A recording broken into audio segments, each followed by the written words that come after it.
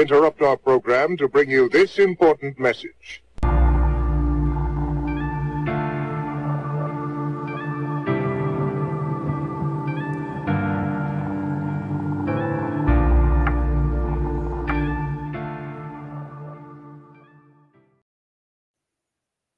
good morning. Today is Tuesday, August 1st, and we have one heck of a show planned today. By way of introduction, I am Grace's dad, and my daughter Grace is the reason behind this because as part of her hospital murder, that murder empowered me to wake up, and I have become awake to quite an agenda. And the main thing I've been woken up to is how programmed I have been. So that's why this podcast is called Deep Programming with Grace's Dad. And for those of you who have been following, you know that I always like to tie in things about Grace with the guest. And today's no exception. I can't always do that, but I found a couple of things that I have never shown publicly that will, I think, be a great introduction to the wonderful guest that I have today. So, Don, can you first bring up the palette of Fresh Step cat litter, please? All right.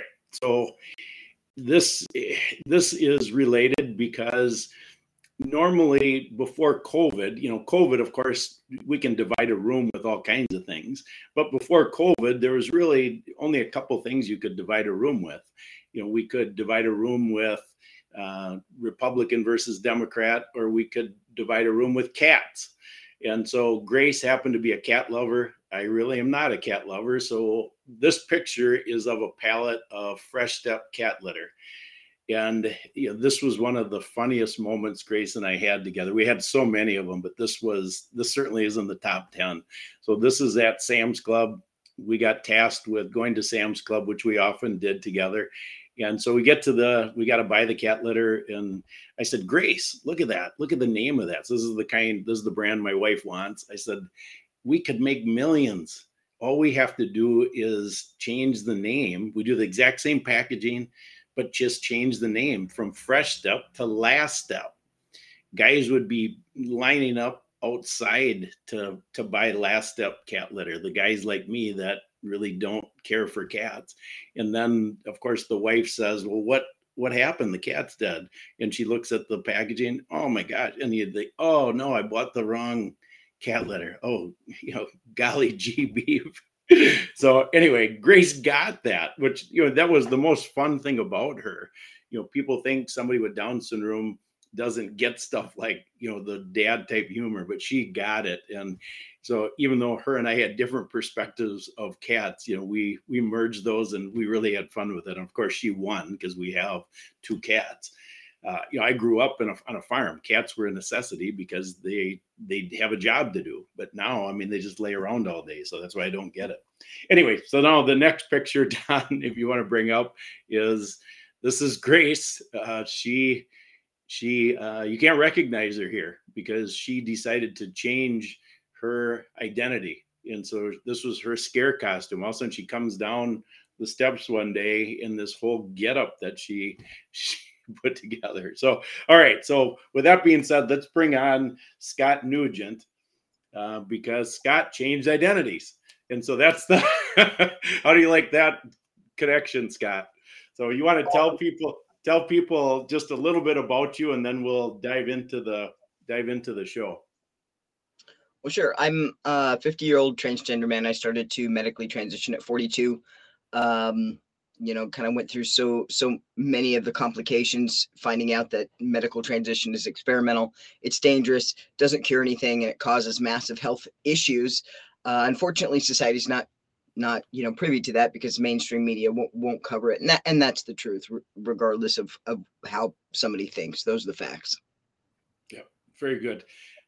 So what I want to do, this is going to be really a neat podcast because where Scott's story started. So by the way, I'm using a new camera today, not a new camera, but just a different setup. So I've got two screens going. So if you see me turn my head, I've got some notes over here, and then over here is the camera looking at Scott. So when I switch gears, it's just because I'm looking at some notes. So where Scott's story became alive is that What is a Woman was released in June of 2022. So then millions of people heard his story.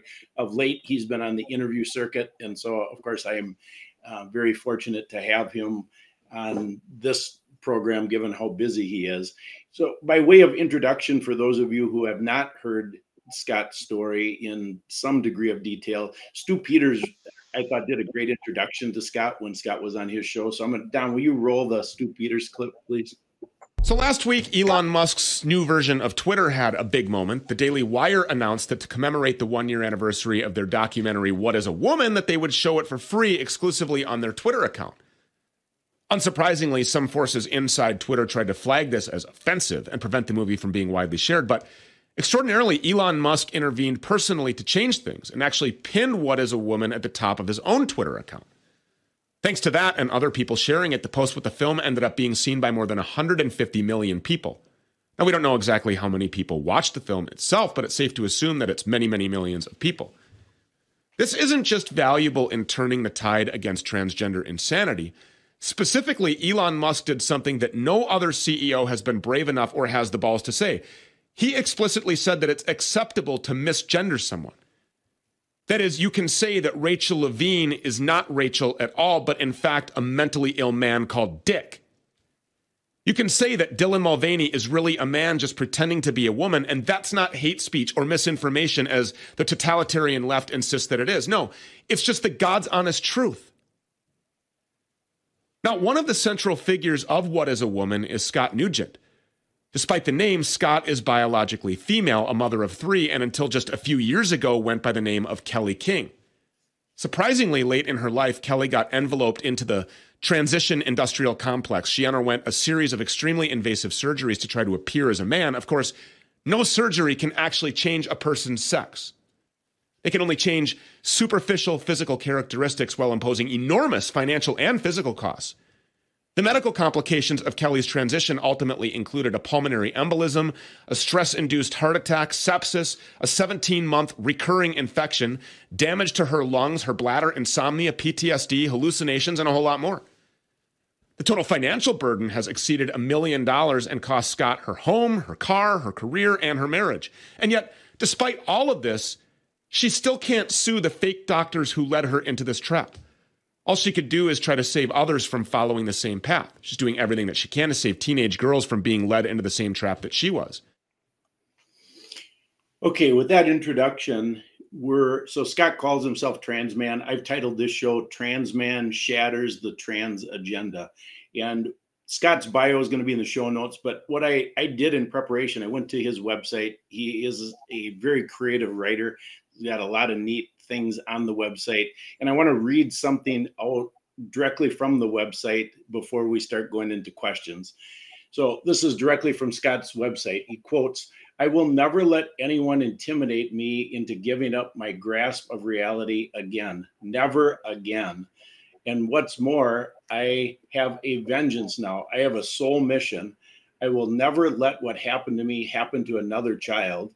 It's not about preventing someone from pursuing the surgeries and sex mimicry that constitutes transgender medicine. I'm all for grown adults doing whatever they want. But there is nothing, no way in the manner of informed consent right now for people to make intelligent decisions about mind-blowing illusion and mirage of transgenderism. If I, a successful sales executive who understood intimately the methods of psychology that are being used to sell something, could be sucked into this con, let me tell you something that everyone knows but is too terrified to say. The kids don't stand a chance." So, wow, I just thought that was well written. So, Scott, if you wouldn't mind just giving a very short version of how you were duped, your story, and then we'll jump into some questions. Sure. You know, at 42, I was no different than anybody else, right?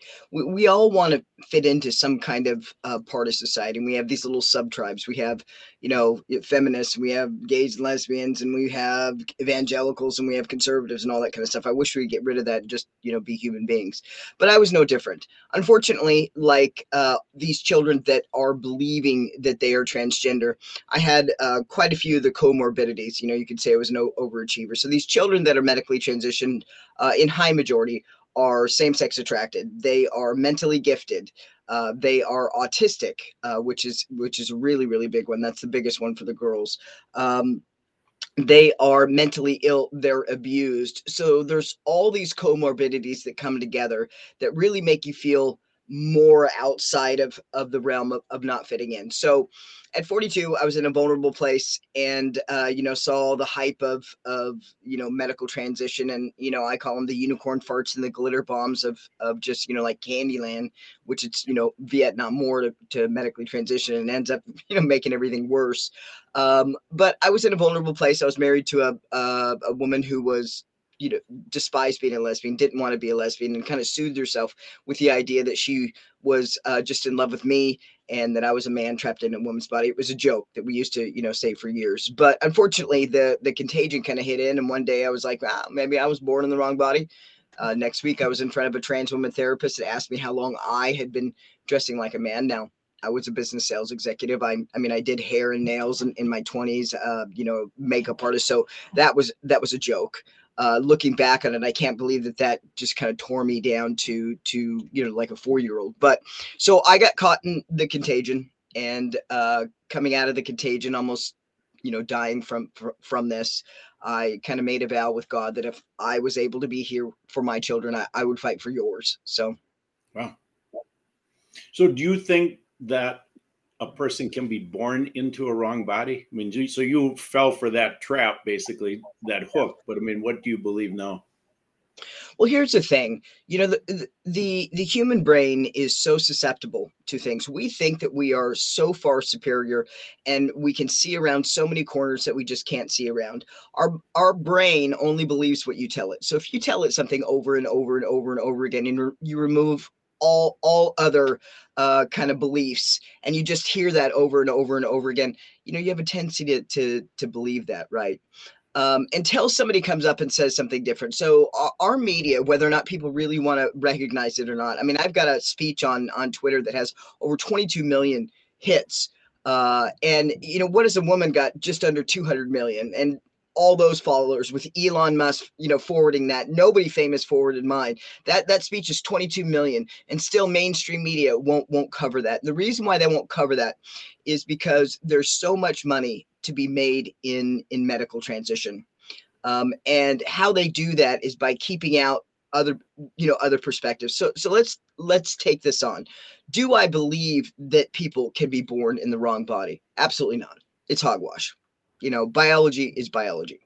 The truth is, we've been programmed. They're programming people to believe that instead of, the fact is, either God says either we're a man or a woman. You can't deny that. Well, sure. And then you have gender, which is like a kind of a social construct of what females are expected to be and look like, and what males are expected to be and look like. Now that's the issue right there. 70% of people fit into those stereotypes, because those stereotypes, they cover an enormous amount. Men on majority are this way, and women on majority are this way. But what about the 30% that just don't fit in? And so those are the people that are getting tied to this. So the truth about medical transition is that it's cosmetic surgery. It doesn't fix anything. It causes massive damage to the health. It's experimental. It's dangerous.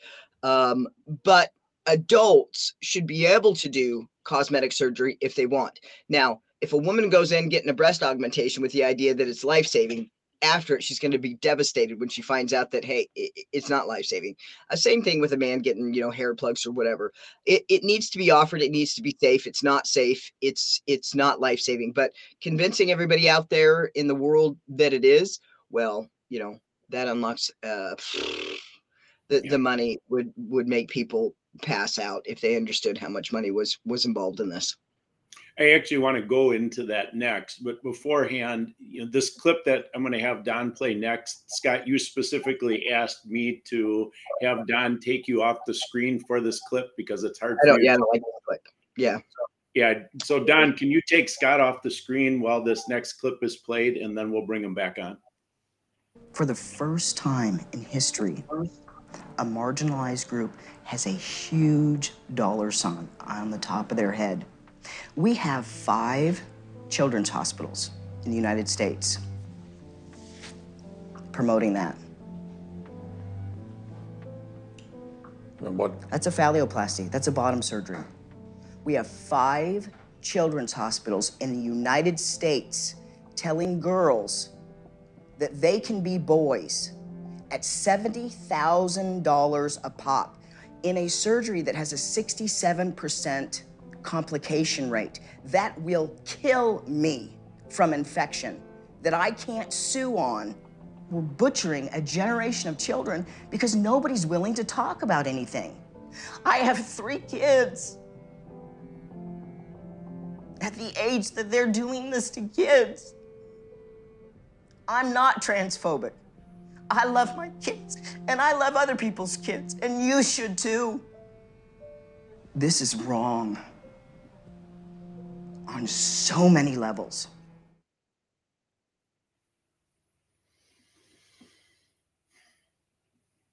All right, Don, can you bring Scott back in, please? Yeah, I can Well, see. I saw all of it. I don't know how many times I have to tell podcasters not to show that clip. People seem to think that watching that clip or doing that clip somehow is easy. Every time you guys play that for me, do you guys realize what that does to me? I'm telling you, I asked you nicely not to play it. I mean, I never even watched the fucking movie because of that. And that's the 5th time that I've seen it.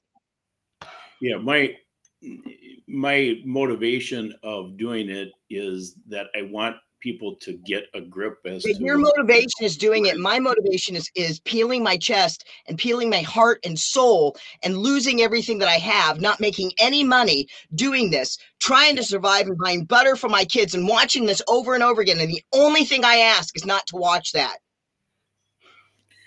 Can you dive into, Scott, the money, the detail? I know you've done the research, and so when somebody sees this agenda, they would think, well, what's the reason? Why is this transgender agenda being pushed on children? It makes no sense whatsoever, other than if you can connect the dots with the money. So you alluded to the money is huge, but can you drill that down so people can get a grip as to the amount of money and who's behind this thing? You bet. Let me go further just for everybody else's, saving everybody else's kids. You betcha. I can't believe you played that clip.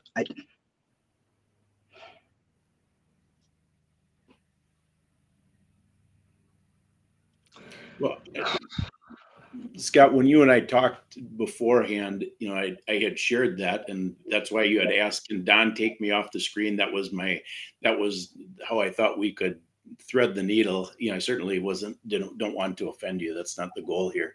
I would like to have people understand what is going on. And, when I saw that clip, I thought, oh my gosh, this really connects the dots, because it seems like the only way dots are connected in our world, it seems to me, is when somebody has to go through it themselves. I mean, I know that with Grace's hospital murder, we keep telling the story over and over and over. It seems like nobody gets it.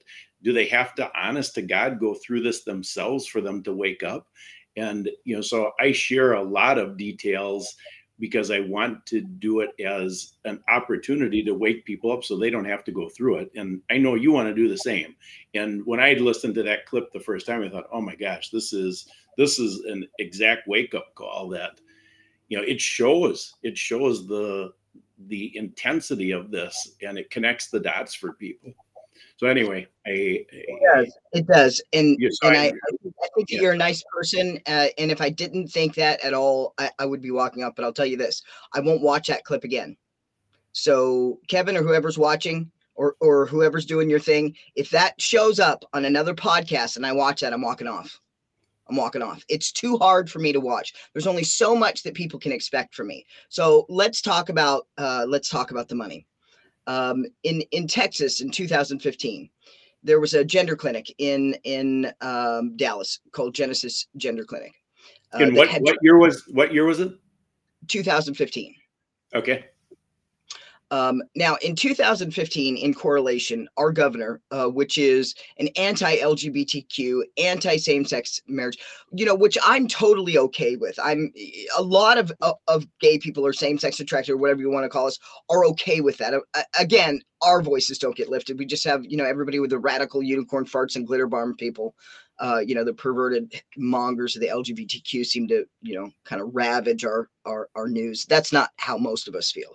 So if somebody doesn't agree with homosexuality, I'm totally okay with that. But our governor, I don't call people bigots. He is actually one when it comes to that side. So just think of him as very, anti-gay and lesbian, anti-trans, anti-everything, anti-this. And Governor Abbott in 2015 started taking money from a gender clinic that was siphoned through Southwest UT and it siphoned through UT Medical Center in the tune of $2.4 million in 2015. Now in 2015, for a campaign, or what's the reason you took it?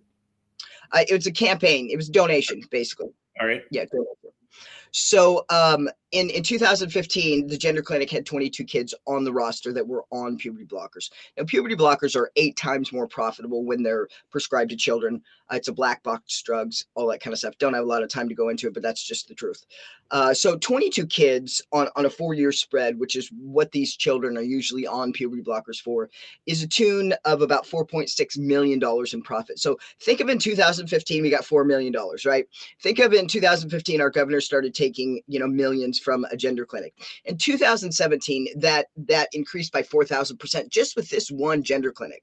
Now, this one gender clinic that increased 4,000% with who they were, putting on puberty blockers, it went from a $4.6 million profit margin to just under $100 million.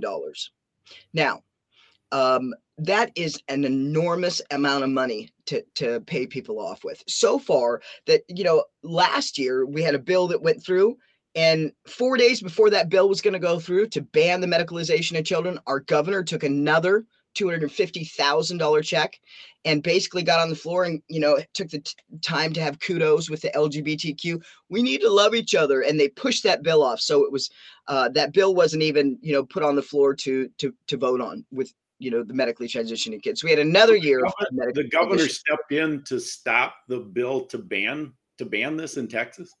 Yes. Oh, yes, he did. Not this year, last year he did. And then 4 months after that, he did this press conference with the idea that, hey, medically transitioning children is child abuse. Well, it was child abuse when you started taking money in 2015. It was child abuse when you took money in 2016, 17, 18. It was child abuse when you took, $250,000 4 days before the bill. But somehow, he's in as, stopping the medicalization of children. So finally the bill passed. I mean, I won't go into it, but there's a whole bunch of things with that.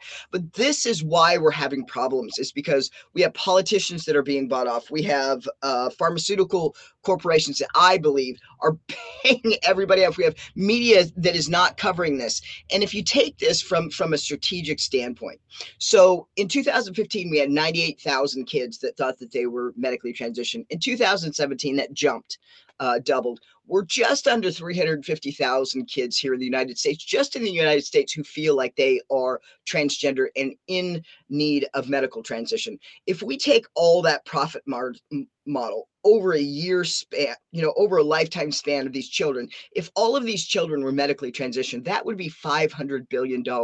And that's just the money for the kids that we would medically transition this year. It keeps going up. The money is beyond out of control. It's the biggest profit model in the medical industry, in the pharmaceutical industry. They have, everybody's fighting for them to do this. People think it's about human rights. The money is astronomical. And it's one of the reasons why, my voice is never lifted. And I have to do things like the stuff that you just played, because I know how to change people's hearts and minds. I did it for a living. And this topic cannot be changed by people that are talking to people about things that they already agree with. You can't have the conservative evangelicals screaming about the medicalization of children. Nobody's going to believe them, but all the people that already believed them in the first place. The people that are going to get people's attention is me. And, to do that, I can't be attached to any sub-tribe. So I have to be out here, sacrificing everything to save other people's kids, on top of peeling my chest, because nobody is adulting better. Nobody's going to stand up and risk losing their job or losing their political form or lose. Everybody's waiting for the time when it makes sense for them to scream louder, when it's, they don't want to lose everything. They just want me to lose everything. That makes sense. I mean, you're on a mission and you need to stay on that mission, and you're right, not become part of a sub-tribe. I'm not. I watched you on an interview, and you connected the dots that it is actually the gay community that kind of got this started, because they got a status. And so then, so now that they had the status, they ran out of energy. So then this got started. Can you frame that? That's not Sure. that's not the lane I'm in. So when I heard it, I thought, oh, wow, that's interesting. So here's the thing. We spent decades fighting for gay and lesbian rights.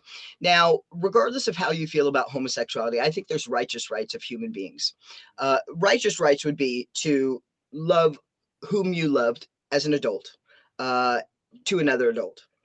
Not have to worry about losing your job, not have to worry about losing your home, to be able to live where you want and love where you want, that type of stuff.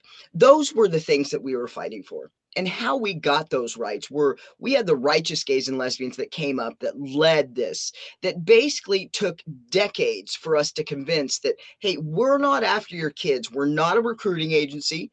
We're a soft place to fall for adults and adults only. We just want rights that should be rights for everyone. Well, in 2015, the worst thing that could have ever happened in activism, because activism is a business, had no clue, just realized that about a year ago. Activism is a business. And the worst thing happened for the gay and lesbian community activist center, the donation center, which is we won it all. We had nowhere else to go. So you saw LGBTQ organizations all over the world that were kind of shutting down or kind of shriveling. In the UK, Stonewall, which is a huge organization, filed bankruptcy in 2015. In 2016, they had a 32% year-over-year growth, and they didn't do anything. They didn't put a product out. They didn't have anybody speaking for them. There wasn't anything going on. So why did they have a 32% year-over-year growth when they were about to claim bankruptcy? Well, they signed on with Mermaids. Well, Mermaids is a leading organization, the organization that came out with a gingerbread, gingerbread gender thing. If a boy likes a pink, he's a girl, and if a girl likes if a girl likes blue, she's a boy. All that kind of stuff, all that crap. They signed on to promote Mermaids, and that's the truth. That is the absolute unequivocal truth. Well, did that frame it okay? Yeah, you did a great job. I mean, surely we see what God warns: the love of money is the root of all kinds of evil. Absolutely. Mm-hmm. Oh boy. All right, Don, can you bring up the first page of this post? All right, so Scott, you can see this, and we're not going to read it. That's not the point. But I just wanted, so this is the type of propaganda that's going on, and I just wanted to get your perspective of this propaganda in terms of how lost we are as a society. Mm-hmm. Yeah, we're lost for several reasons. We're lost for money. We're lost for power. And the most significant thing and reason why somebody is going to look at that and not say anything is because, for 50 years, everybody saw the gay and lesbian stories, right? And they saw the conversion therapy. They saw all the pain, regardless, again, of how you feel about homosexuality.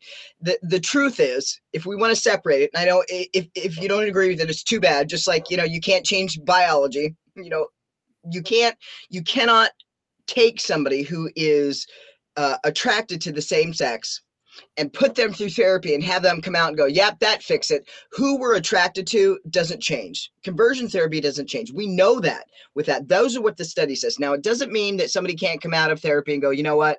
I really don't want to be in a same-sex relationship. I'm going to be in an opposite-sex relationship. I'm going to tell the person I'm with and be open and upfront, and I'm not going to do it because of my religion.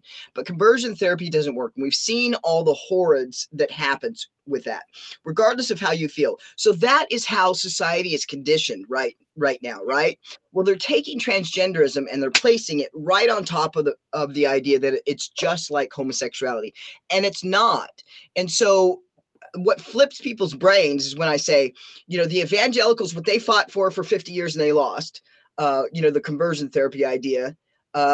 If we take transgenderism and we take that same ideology from evangelicals and we place that right on top of transgenderism, they're right about that. Evangelicals, you're right about that with trans. But unfortunately, that narrative, that pain, seems to be correlated with the same idea that has to do with homosexuality. So the first thing that we need to do to get people to open up and to understand that this is wrong is by doing the reason why I stand alone and don't go into any sub-tribe, because when this actually comes out, how this is going to stop, there's only one way that this is going to stop and stop. Well, it's going to stop when the carnage comes over. But if we are going to stop it faster, the only way that we can stop it is have a room full. Think of the whole world as one room full of people. And there's one person that's a leader, and that points to that person and says, that's an evangelical. That's a gay person. That's a transgender person. That's a liberal person. That's a conservative person. That's a black person. That's a white person. That's a Chinese person. That's a Chinese gay person. That's a Chinese straight person. We are all here within this room. So you can no longer call us a bigot about the transgender debate. Now, let's talk about facts once we pull that bigot word out. And nobody that's in that room for 10 minutes walks out of that room thinking that medically transitioning children is a good idea. Unfortunately, we have too many people making money with creating these sub-tribes. I call it divide and prosper.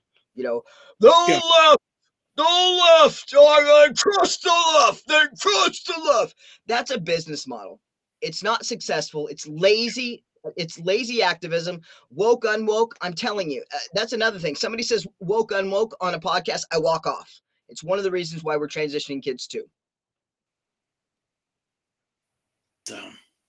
Divide and prosper. I really like that, because that is clearly what is happening. Divide and prosper.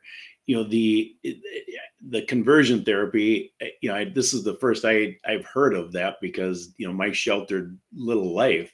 But I would think just intuitively conversion therapy would never work because it doesn't deal with the heart. God deals with the heart. So you can't do some conversion therapy and think you're going to change somebody. It doesn't make sense. You'd be using men to solve a heart problem. I want to share another. And if I pull, let's pull your daughter into it, who has Down syndrome, yes. Right? You can't send her to therapy, or you couldn't have sent her to therapy to get over a Down syndrome. You can't take her to church and pray for her to get over Down syndrome. Being homosexual on the majority, now this is why I get, people have no idea how to take me, because I do think that I think that you can be pushed to think that you're gay. I think you can be pushed down that way. I think there's perverted people that do so. But there are people that are born same-sex attracted, and it's no different than somebody being born with Down syndrome. You're not going to take that away. So the question is what do we do with that from a righteous point of view? What do we do with homosexuality, with the idea that you're never going to get rid of it? It's intrinsic in some people. Some people are conditioned that way. How do we make sure that people aren't conditioned to that? Because that's wrong. How do we get it out of our school system? Because that's wrong. So, there's a whole messy thing that society's not talking about anything, because there's too many social media stars making too much money on dividing and prospering. Yeah, well, you just said a mouthful that I need to do a little bit to unpack. So work with me on this. So Down syndrome. So Grace obviously was born with Down syndrome. There's no therapy that's going to change that.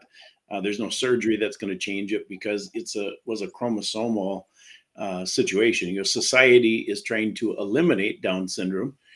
Some societies around the world have. In the United States, they're doing their best effort to do it. And I've uncovered some documents that I've shared. Down syndrome people are murdered at the rate of 67% before they're born in the United States. But there is a difference between, so how do you come, so the standard I come from is I have to have a reference point as to what's true. And my reference point as to what's true is the scripture. And so if the scripture is so a person that says scripture is the truth versus somebody that says scripture isn't the truth, that becomes something that becomes a piece of this. So like when you compare Down syndrome to somebody being gay, both people, so Grace was born with Down syndrome, and so the gay person was born with a propensity to like the same sex. Okay, so in that regard, that would be the same. The difference is God doesn't call Down syndrome a sin versus he calls homosexuality a sin. So how do you reconcile that? I mean, I'm curious because I know on your you bring up God regularly, but how do you reconcile that with what the scripture says? Well, I'm not a Christian. Unfortunately, or fortunately, I think that the scripture is BS.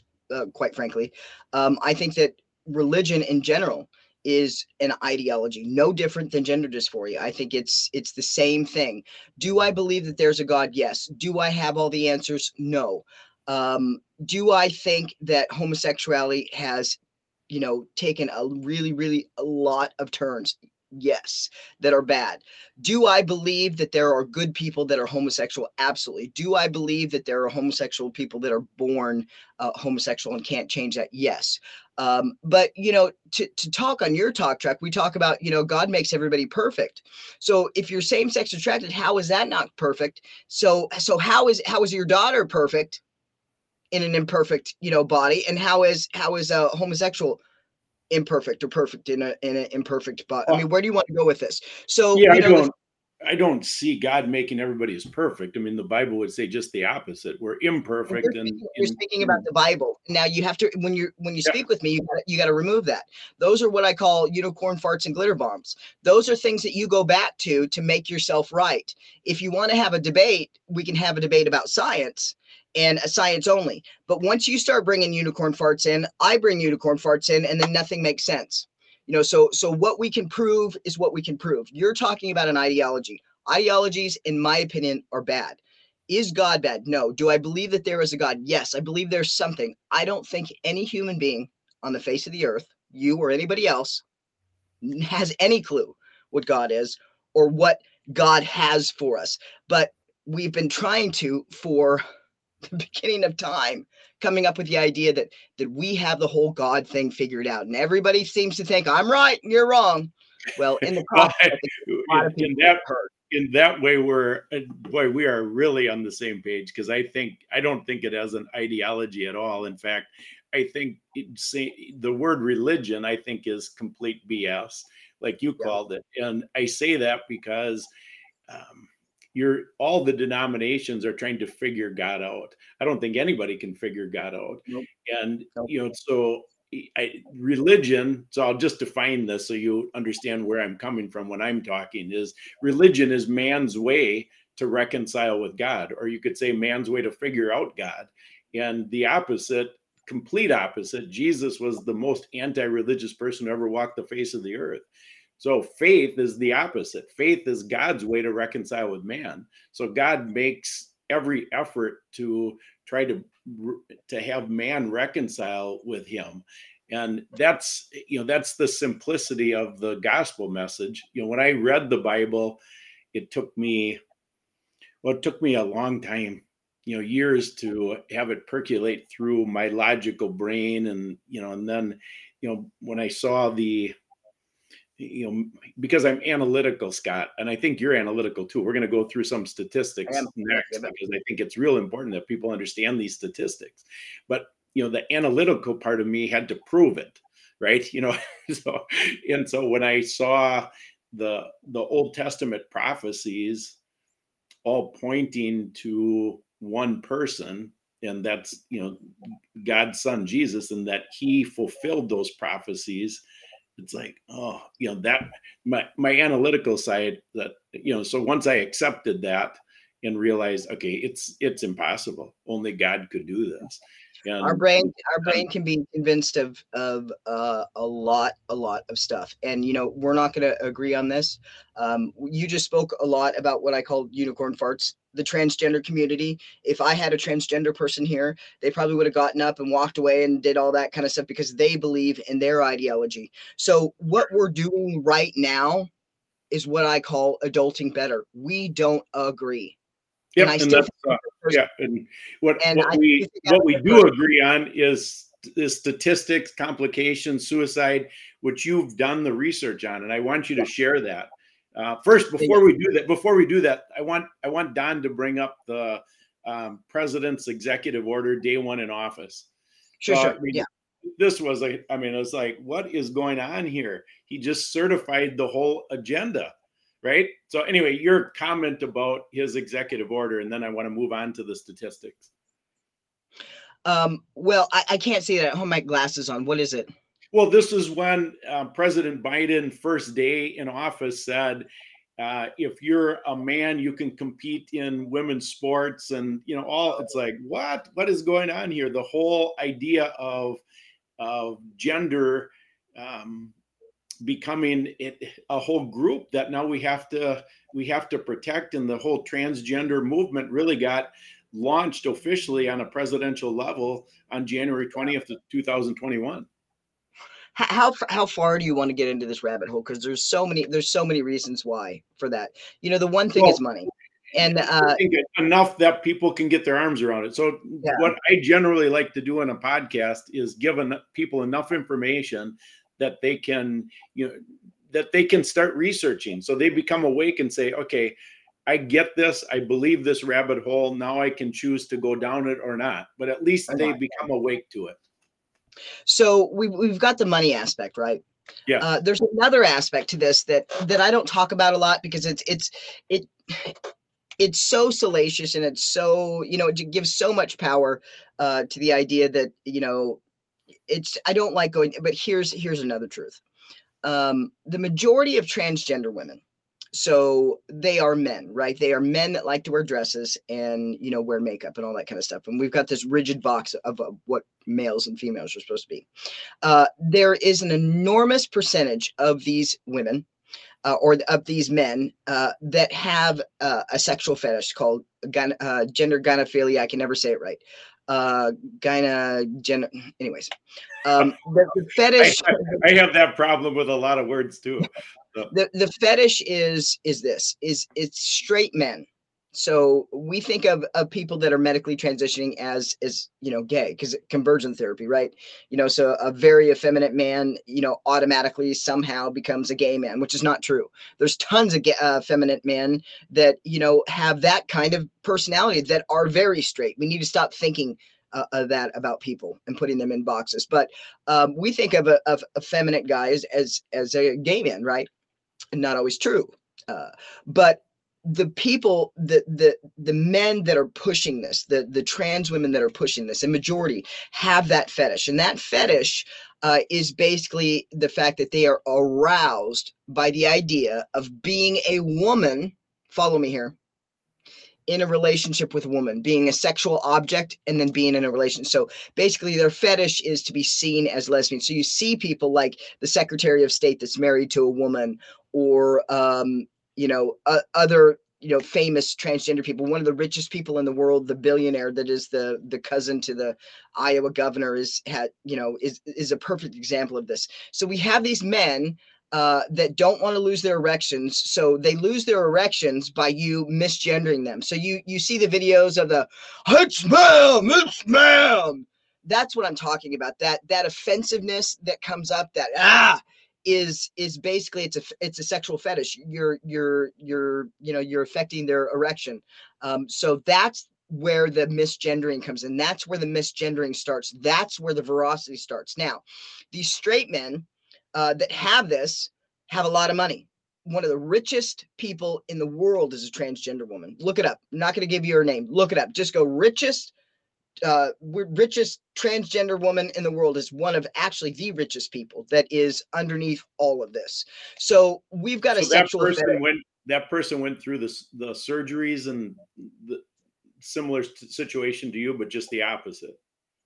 Well, a lot of them, a lot of them don't even go through the whole surgeries. I mean, that comes with the whole identity thing, the whole basically, this is my identity. That's where that all stems from. And again, we've got transgender people, just like I say, gays and lesbians that feel exactly the way I do. Most of them feel the way I do. Who wants to come out and talk about it, lose their job, lose everything they've ever worked for, basically get made fun of, get threatened, death threats, all that kind of stuff to save other people's kids when their kids are safe. So we've got all the, to do this, you got to stand out in the middle and just get absolutely just beat to holy hell by everybody. To try to make people aware. So that is the cornerstone of a lot of this. So we've got the money, we've got the fetish, and then underneath it, we've got the fact that, hey, wait a second, the gay people are, we're in style right now. So now they're trying to infiltrate our school system. So in school systems in the United States, whether or not people want to agree with it or not, there's a book in school systems right now where it talks about two boys giving each other, and society has no clue about it, none. And we're arguing about, the only thing that we're focusing on is trans women and women. I mean, it's ridiculous what's going on. It's absolutely ridiculous. What about the statistics, the complications, the suicide rates of people going through this? Can you drill that down for the audience? Sure. So, one of the main, I call talk tracks. Talk tracks are just things that people say over and over and over again. Your brain starts to believe them over and over and over and over again. We're very, very susceptible to that. One of the talk tracks is it's better to have an alive daughter than a dead son. Yes. So just think of having a son that is very, very suicidal, just very this or that. You go into a professional and you sit down, and the professional that has all stuff behind him, says, well, you know what, mom, dad, it's better to have an alive daughter than a dead son. Just imagine those parents just standing up going, thank you for your time. Send us your bill. We're going to choose death. We're going to go get a coffin for Junior. Because we would rather have a dead son than an alive daughter. So thank you very much. I mean, where do you go from there? It's like a hog tying kind of a thing. So that's been the cornerstone of medically transitioning children. Now here's the kicker. They're starting with a lie. So that lie, then where do you go with that lie? But yeah, keep going. Yeah, so they're saying that now. On the internet and all that kind of stuff, you can't find the truth. You can on my website, scottnewgent.com. There's only 7 studies that say that medically transitioning children are beneficial. Every single one of those studies has been retracted with, oops, we're sorry, we were wrong, or modified with not enough kids, not enough time, sorry, this is not true. Now, those are still the studies that are in the pamphlets that are being given to these parents, these gender clinics. Now, there's only one long-term study that has followed transgender people. That was a study done in Sweden. Now, Sweden's the leading country for the medicalization of human beings. By the way, about 4 months ago, they shut down all medicalization of children. They were finding that girls' spines weren't fusing together properly, walking like they're 90, not living past 30, early onset osteoporosis, infertility, heart and lung damage, hearts and lungs, the sight of 11-year-olds at 19. On top of it, their mental health's getting worse. I mean, they shut it down. Here in the United States, we have a president, younger, faster. So this study in Sweden was from 1973 to 2003. Now, within that study, they had 326 medically transitioned adults that they followed. And here is what they found. They found what everybody's talking about, which is in the beginning, when you start medical transition, it's kind of like a fairy tale, like, oh my God, you get to fit in. Well, I don't feel like I fit in yet, but once I start hormone blockers, I'll feel like I fit in. You take that and go, that didn't help. Well, once I start, synthetic hormones, that's going to fit. Well, that didn't help. And then, once I get top surgery, once people stop misbranding of it, so that's like a 5 or 7 year process. So they found initially what these studies have found, and is that it initially helps mental health, right? But 5 to 7 years later, what they found was the highest point of suicidal ideation. The odds that these children are going to kill themselves. So we're taking suicidal kids, we're medically transitioning them, we're giving them, triple doses of cross-sex hormones during puberty, and then we're giving them a process that's going to tear their health up, and in 5 to 7 years make them the most suicidal. Well, we've been doing this for about 5 to 7 years. Well, guess what's happening? Google transgender suicides. It's happening. The suicide epidemic is happening, but once again, you're not seeing it in the media, or you're seeing, they killed themselves because society. Oh, please, please tell me a suicide epidemic of a gay community, because gay people have never been accepted. We've always been, pushed down and kind of spit on. Not now though. Now we're the opposite. So the whole world's fucked up. Well, that's an understatement. Yeah. Wow. Yeah. The propaganda, it has a way of accomplishing the narrative regardless. I mean, so, you speaking out, if I can summarize, you tell me if I've got this right. I think you've helped me understand this quite a bit more than what I knew, because I was not introduced to it. I mean, I know I see what's going on, and I think, how in the heck did this even start? So it seems like it started, or not, it didn't start this. The love of money has made this thing explode. And then, if I understand your solution, is that if the entire world understood what the consequences are in black and white, undisputable consequences, we could stop this. 10 minutes. Okay. So, 10 minutes. That is,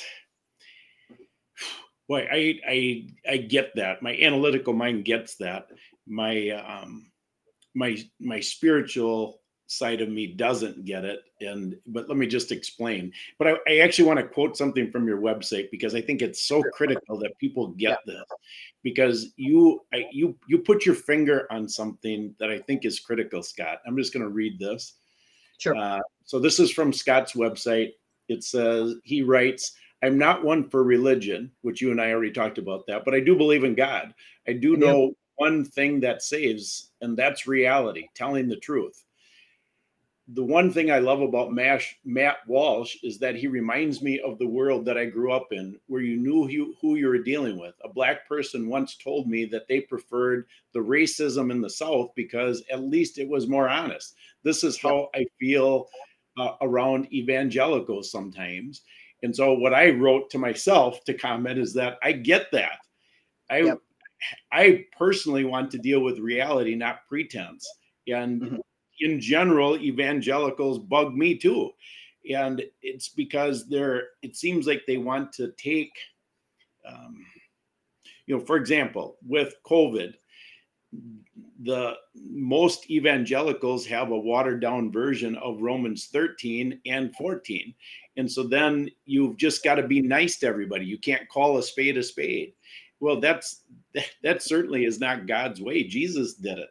So I don't understand that, and that pretense around it it drives me nuts. And you also, you've also said that you have good friends who are evangelicals, which I think is, you seem to be welcoming in that regard. But what I just want to share my perspective, because God, of course, now, based on us talking, I believe that the Bible's true. And if the Bible's true, the Bible says we are inherently bad. We're not inherently good. And so I agree with that. These type of things that happen are a product of sin. So when sin comes into things, of course, men are going to do anything they can to build up piles of cash, and they don't care who they hurt, because that's the heart of a sinful man. So, that's why, the idea, my analytical mind says, yes, get everybody in a room, show them the facts. And I mean, then you bunch of dummies wake up. But I don't know that is a real solution.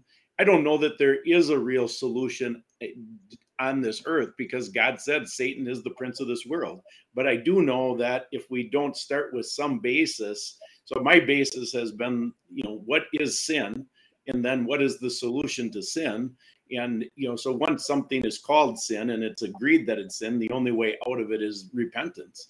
So anyway, that's just that would be the evangelical perspective, I guess. I don't even like that word evangelical. How you stop this is this. Yeah. You get people to actually do things that don't benefit them at all, that actually hurt them. You have people that stand up and peel their chest and show emotions with nothing but negative in return. And you have one person do that over and over and over again, to the place where nobody can look at that person and say, I don't believe them, because the honesty just pours out of them. It's the reason why I did What Is a Woman. It's the reason why everybody watches that. They're pulled to that.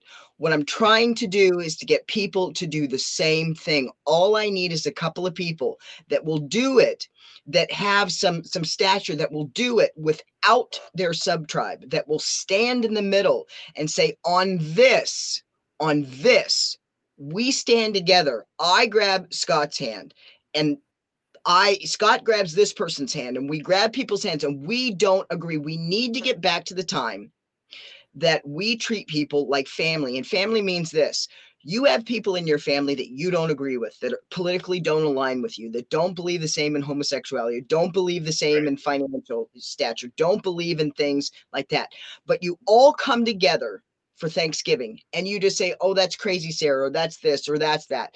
But you love those people, because the core of them are decent people. The core of most human beings, not all, the core of most human beings are trying to just survive. We need to start treating people like family members. We need to have disagreements like we're having right now. We need to have conversations. We need to listen to things that hurt our feelings, and listen to them anyways, because we have created a society. And I always say this before I end, have created a society, such a blind spot, that we are butchering, and I mean this, we are butchering children, mind, body, and soul, and making their mental health worse. And society cheers. Do something different, because what we're doing right now is not working. Well, boy, that is very well said. I agree with you. And I do think the agenda behind kids is satanic, because if we can sterilize kids, if we can get them to lose their critical thinking, all these things, we really, Satan puts a stop to everything. So, boy, you did a great job. People listening to that going, oh my God, that offends me. I don't think it's such, you know what? That's how you feel. And you know what? Take it, whatever your beliefs in it, because you're absolutely right. There's something out there, whether it be Satan or whether it be money or whatever it is. Stop being so offended that if you're offended by him saying that, and just go, there is something wrong. Use whatever words you need to. Replace whatever he said that offended you, because what he said is right. Maybe the context doesn't fit within your brain, but grow up and adult better. I'm going to wrap up, and then Scott will come back to you for the final word. So those of you who have been watching for a while know that I always share a gospel message at the end. And my wife found this clip that I really like. And so I'm going to have Don play this clip instead of me talking this time, and then we'll come back to Scott for the final word. Sounds good. Without the preaching of the cross, without preaching the cross to ourselves all day and every day, we will very, very quickly revert to faith plus works as the ground of our salvation. So that, to go to the old Fort Lauderdale question, if you were to die tonight and you were getting entry into heaven, what would you say? If you answer that, and if I answer it in the first person, we've immediately gone wrong. because I believed, because I have faith, because I am this, because I am continuing. Loved ones, the only proper answer is in the third person, because he. Think about the thief on the cross. And what an immense, I can't wait to find that fellow one day to ask him, how did that shake out for you? Because you were cussing the guy out with your friend. You'd never been in a Bible study. You never got baptized. You didn't know a thing about church membership. And yet you made it. You made it. How did you make it? That's what the angel must have said, like, what are you doing here? Well, I don't know. What do you mean you don't know? Well, because I don't know. Well,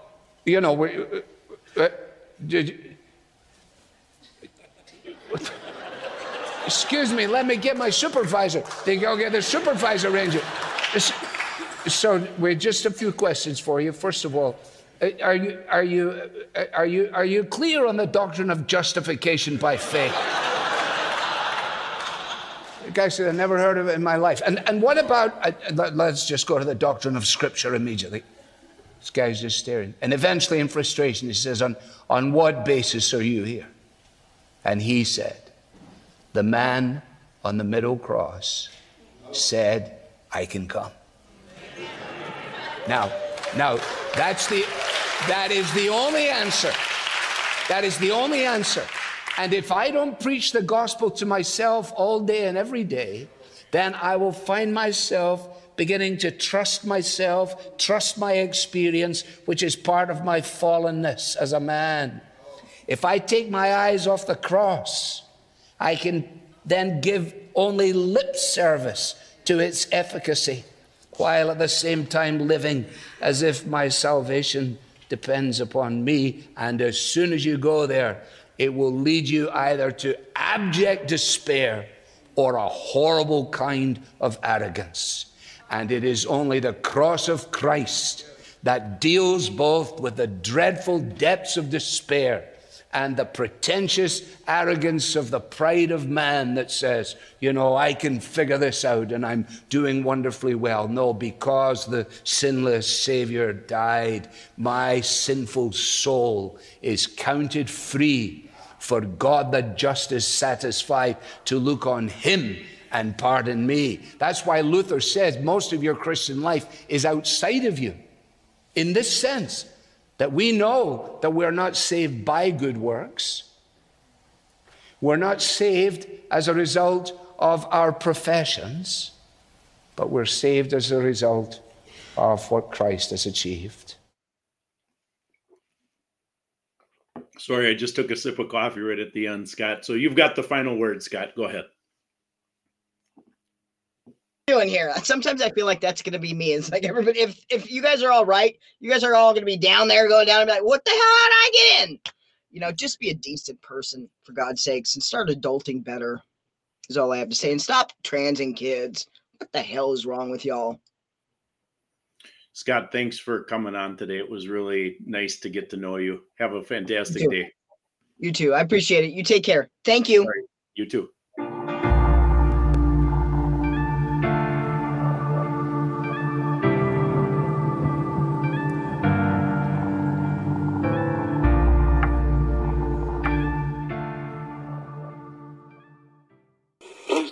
For further details, we return you now to your regularly scheduled program.